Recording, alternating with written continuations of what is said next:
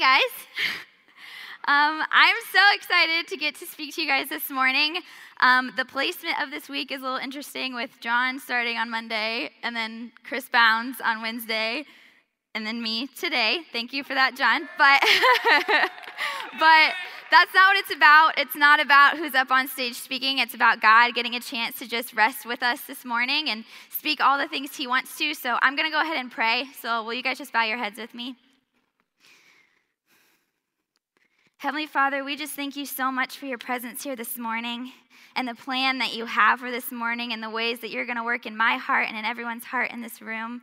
And God, I just pray that the meditation of my heart and the words that come from my lips will be honoring and glorifying to you and you alone, because you are all that matters this morning, God. So just say the things you need to say. Open our hearts to what you want to teach us this morning. You are so good. You are so good, and we praise you and we love you. In your precious and holy name we pray. Amen. I'm going to go ahead and get right into Scripture. So if you guys have your Bibles or your cell phones or whatever, go ahead and open up to Isaiah chapter 40, and I'll be reading from verses 27 through 31. It's also going to be up on the screen. Why do you say, O Jacob, and complain, O Israel? My way is hidden from the Lord. My cause is disregarded by my God. Do you not know? Have you not heard? The Lord is the everlasting God, the creator of the ends of the earth. He will not grow tired or weary, and his understanding no one can fathom. He gives strength to the weary and increases the power of the weak. Even youths grow tired and weary, and young men stumble and fall. But those who hope in the Lord will renew their strength. They will soar on wings like eagles. They will run and not grow weary. They will walk and not be faint. My way is hidden from the Lord. My cause is disregarded by my God. We've all been there. We've all asked questions along these lines of, God, why are you hiding your way from me? God, why can't you just tell me what's going to happen? I've been there. I'm very much there right now. I want to tell you guys a little bit just about me. All of my friends or people that know me are about to roll their eyes. But the first thing, I absolutely love Disney. I am Disney obsessed. I've grown up on Disney. I love everything about it. I collect Mickey ears. I know. But so I've grown up watching Disney movies, and I'm not talking about Star Wars, because Star Wars has not always been a Disney movie, and we've talked about it too much this semester. I'm talking about the classic Disney fairy tales, Cinderella, Snow White, Sleeping Beauty, The Little Mermaid, Beauty and the Beast, all of those things. Those are what I love. I know every song, everything. And I've grown up wanting that. I've grown up wanting my fairy tale, waiting for my Prince Charming or Prince Eric, because Little Mermaid was and still is my favorite Disney movie. Yes. But I've just been waiting for that all through high school. I'm that typical little girl that's been dreaming about her wedding since she was really little. But something else you should know is I have never dated. I've actually never even come close to dating or being in a relationship. I'm the really great friend. I'm the friend that goes out to dinner and then pays for her own meal every single time. And there's a 3-to-1 ratio, so I know there are other people with me on that. I got to this place, and that honestly caused a lot of insecurities in my life and just feeling, like the scripture said, disregarded. And I got to this place, well, I've gotten to it multiple times, but the one I remember is last year sometime where I got to this place, and I just remember being on my knees crying out to God, saying, God, why won't you just give me what I want? Why are you making me do this? Why isn't this happening? What's wrong with me? And I remember him saying this so clearly, it's coming, just wait. Waiting. A word so many of us, including myself, just cringe at the sound of it. And what was even more frustrating about this is there was that vague statement of, it's coming. So I'm asking questions like, is it a guy in Coming tomorrow? Maybe? No? But no, I missed the fact that there's actually a little promise in there. It's coming. But I completely missed that because God wasn't telling me exactly what I wanted to hear. I wanted to hear who, I wanted to hear when, and I wanted it to be soon. And he wasn't telling me that. I'm sure you've had those moments too where you've either felt the Lord say to you, just wait, or you've had your friend say, it's okay, it's coming, just be patient. We've all had those, and we're not hearing what we want to hear. So we don't see the promise in that. We don't see the promise of something that is actually coming. I bet that's how the Israelites felt in this. In captivity, actually, is who Isaiah is talking to. He's talking to the Israelites during the time that they were in Babylonian captivity. And that was not a good time for the Israelites. The Babylonians wanted nothing to do with the Israelites' God, and they didn't want them to have anything to do with their own God. They were punished for their faith. They were disregarded for their faith. And you can imagine them saying, God, why are you doing this? We're your chosen people. We're so sick of this. We're sick of captivity. What we forget in these moments, and what the Israelites forgot and feeling disregarded, is what actually is going on behind the scenes. So let's look again at verses 28 and 29. Do you not know? Have you not heard? The Lord is the everlasting God, the creator of the ends of the earth. He will not grow tired or weary, and his understanding no one can fathom. He gives strength to the weary and increases the power of the weak. God is at work. When we feel tired and we feel hopeless, he will not grow tired or weary because he is the creator of all things. He will increase the power of the weak because he is the everlasting God whose understanding no one can fathom. Why do we worry and allow Satan? Because it is Satan. It is Satan the one that's allowing you to feel disregarded and unwanted. Why do we allow that to happen when we have the everlasting God working on our behalf? And then there's the second part of that, whose understanding no one can fathom. Now, I don't see that as God saying, oh, this waiting period you're about to go through, yeah, it's going to suck. You just wait. You don't even know. No, that's not who God is. That's not who the everlasting God is. He's saying, this thing that I'm going to give you, this thing that you're waiting on, is going to be so good that you can't even possibly begin to picture how good it's going to be. You just have to wait. Like I said, I did get to this place around last year where I just felt completely unlovable and unwanted. And I began to think that that's how God saw me. Because no one around me wanted me in the way that I thought. I thought, well, God must not want me then either. God must not want me to have what I want. And I had this really, really wise, amazing friend share this picture with me that I think her mother shared with her first. And she said to me, Casey, that's not how God sees you. Do you think of it like this? Let's pretend you got your mom or your dad like the best Christmas present ever. Like they don't even know, they can't even comprehend how good it's gonna be. It's better than anything they've ever gotten. And you say to them, you say, Mom or Dad, I wanna give this present to you so bad, but it's gonna be so much more worth it if you wait until Christmas Day.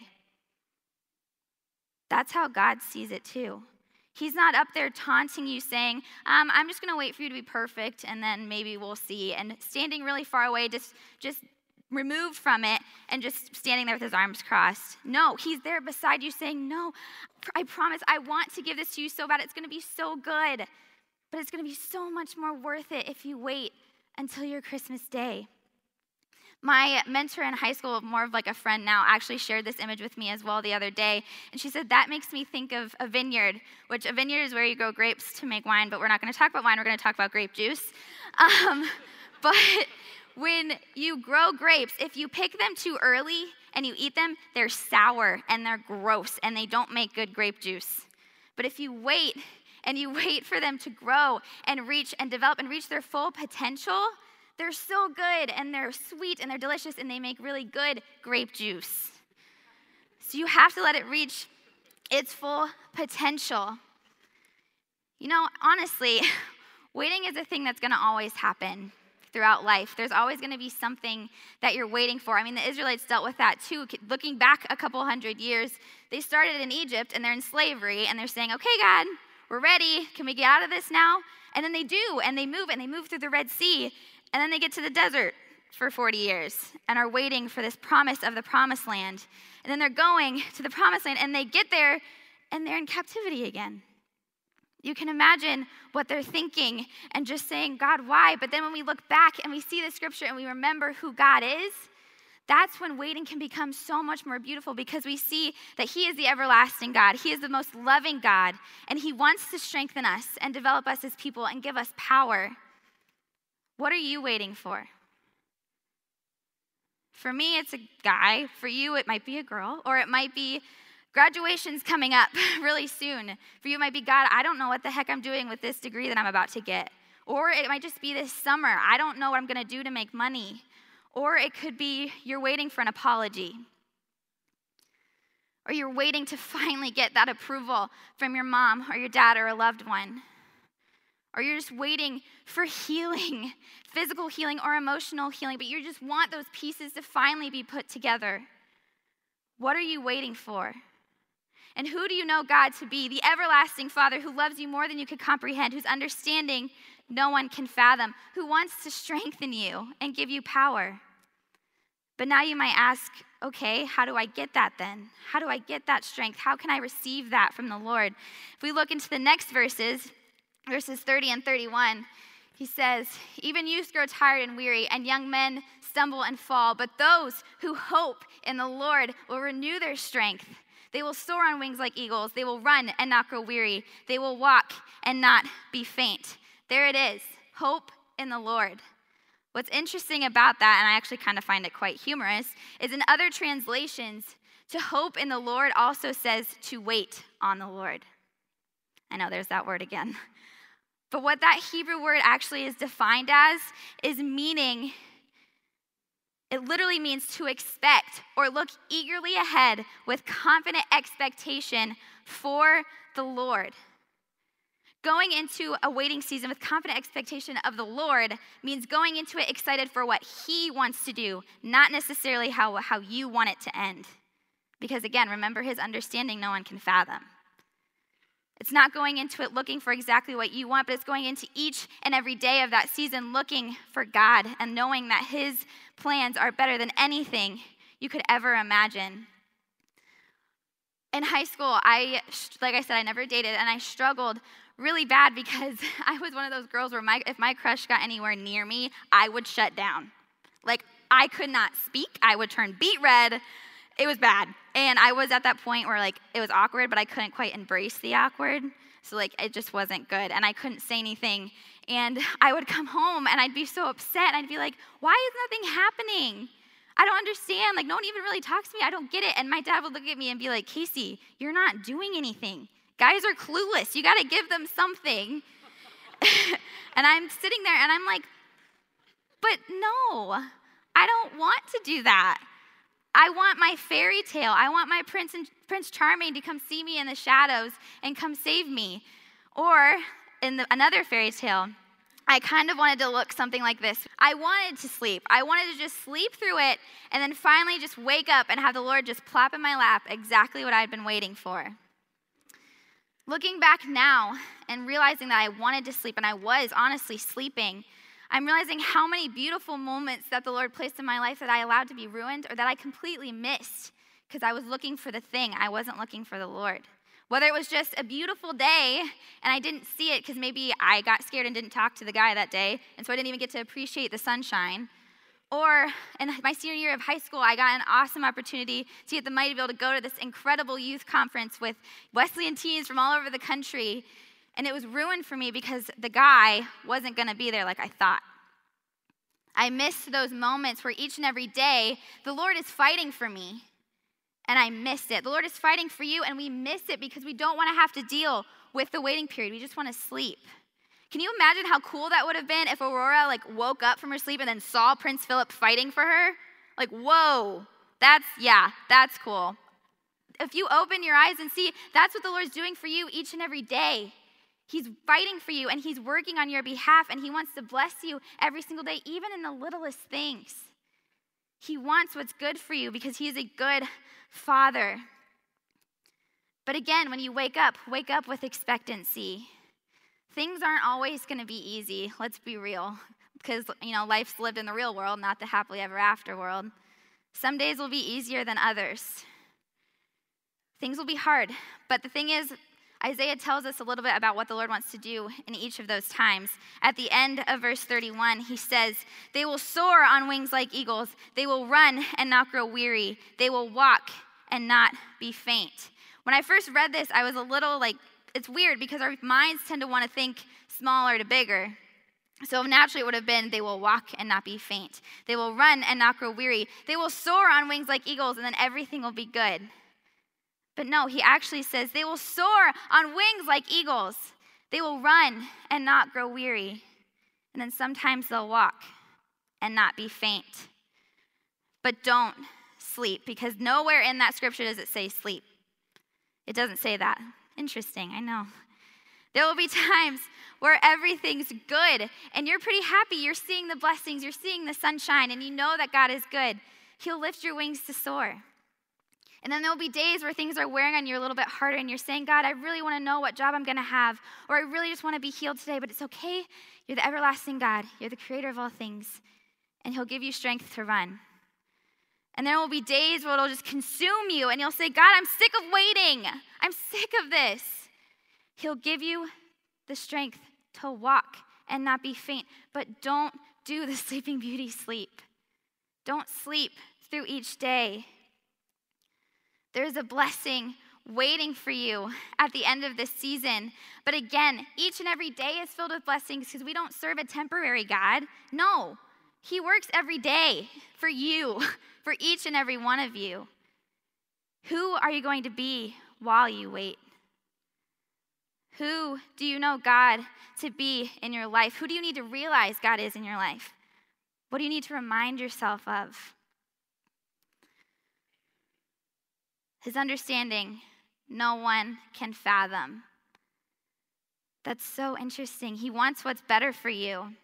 And it'll be better, and the timing will be perfect. His timing is perfect. That's another one of those sayings where we get so sick of hearing that, and it might be overdone a little bit, but don't let it be overdone because it's absolutely true. God's timing is perfect. I'm not going to phrase it any other way because that's exactly what it means. His timing is perfect, and it's better than anything you could ever imagine. Who are you going to be while you wait? Are you going to be passive, or are you going to wake up and hope in the everlasting God, who's the creator of the ends of the earth, who's working on your behalf every day and wants to give you good things? We're going to go back into a time of worship. And I really just want you guys to feel free to use this space in whatever way you feel necessary. You can come up to the altar. You can sit in your chair. You can lie face flat in the altar or in the aisles. Do what you need to do. Identify where you are. Remember who God is, and allow him to just love on you and comfort you and give you the confidence to keep going. Give you the confidence to soar or run or walk. But wake up and don't sleep. Go into this waiting season eagerly looking and hoping in the Lord, because, guys, he's never going to let us down. He's good. He is never going to let us down. Can I pray, and then you guys are free to go? Heavenly Father, we just praise you so much for all that you are. Thank you for being the everlasting God and the creator of the ends of the earth, whose understanding we can't fathom. It's just that good. Continue to work in our hearts and develop us as people as we grow through this waiting season, and let us be a season of beauty and a journey with you by our side the whole way. Thank you for your faithfulness, God, and thank you for being a good Father and for loving us. In your precious and holy name we pray. Amen. Thanks, guys. Have a great weekend.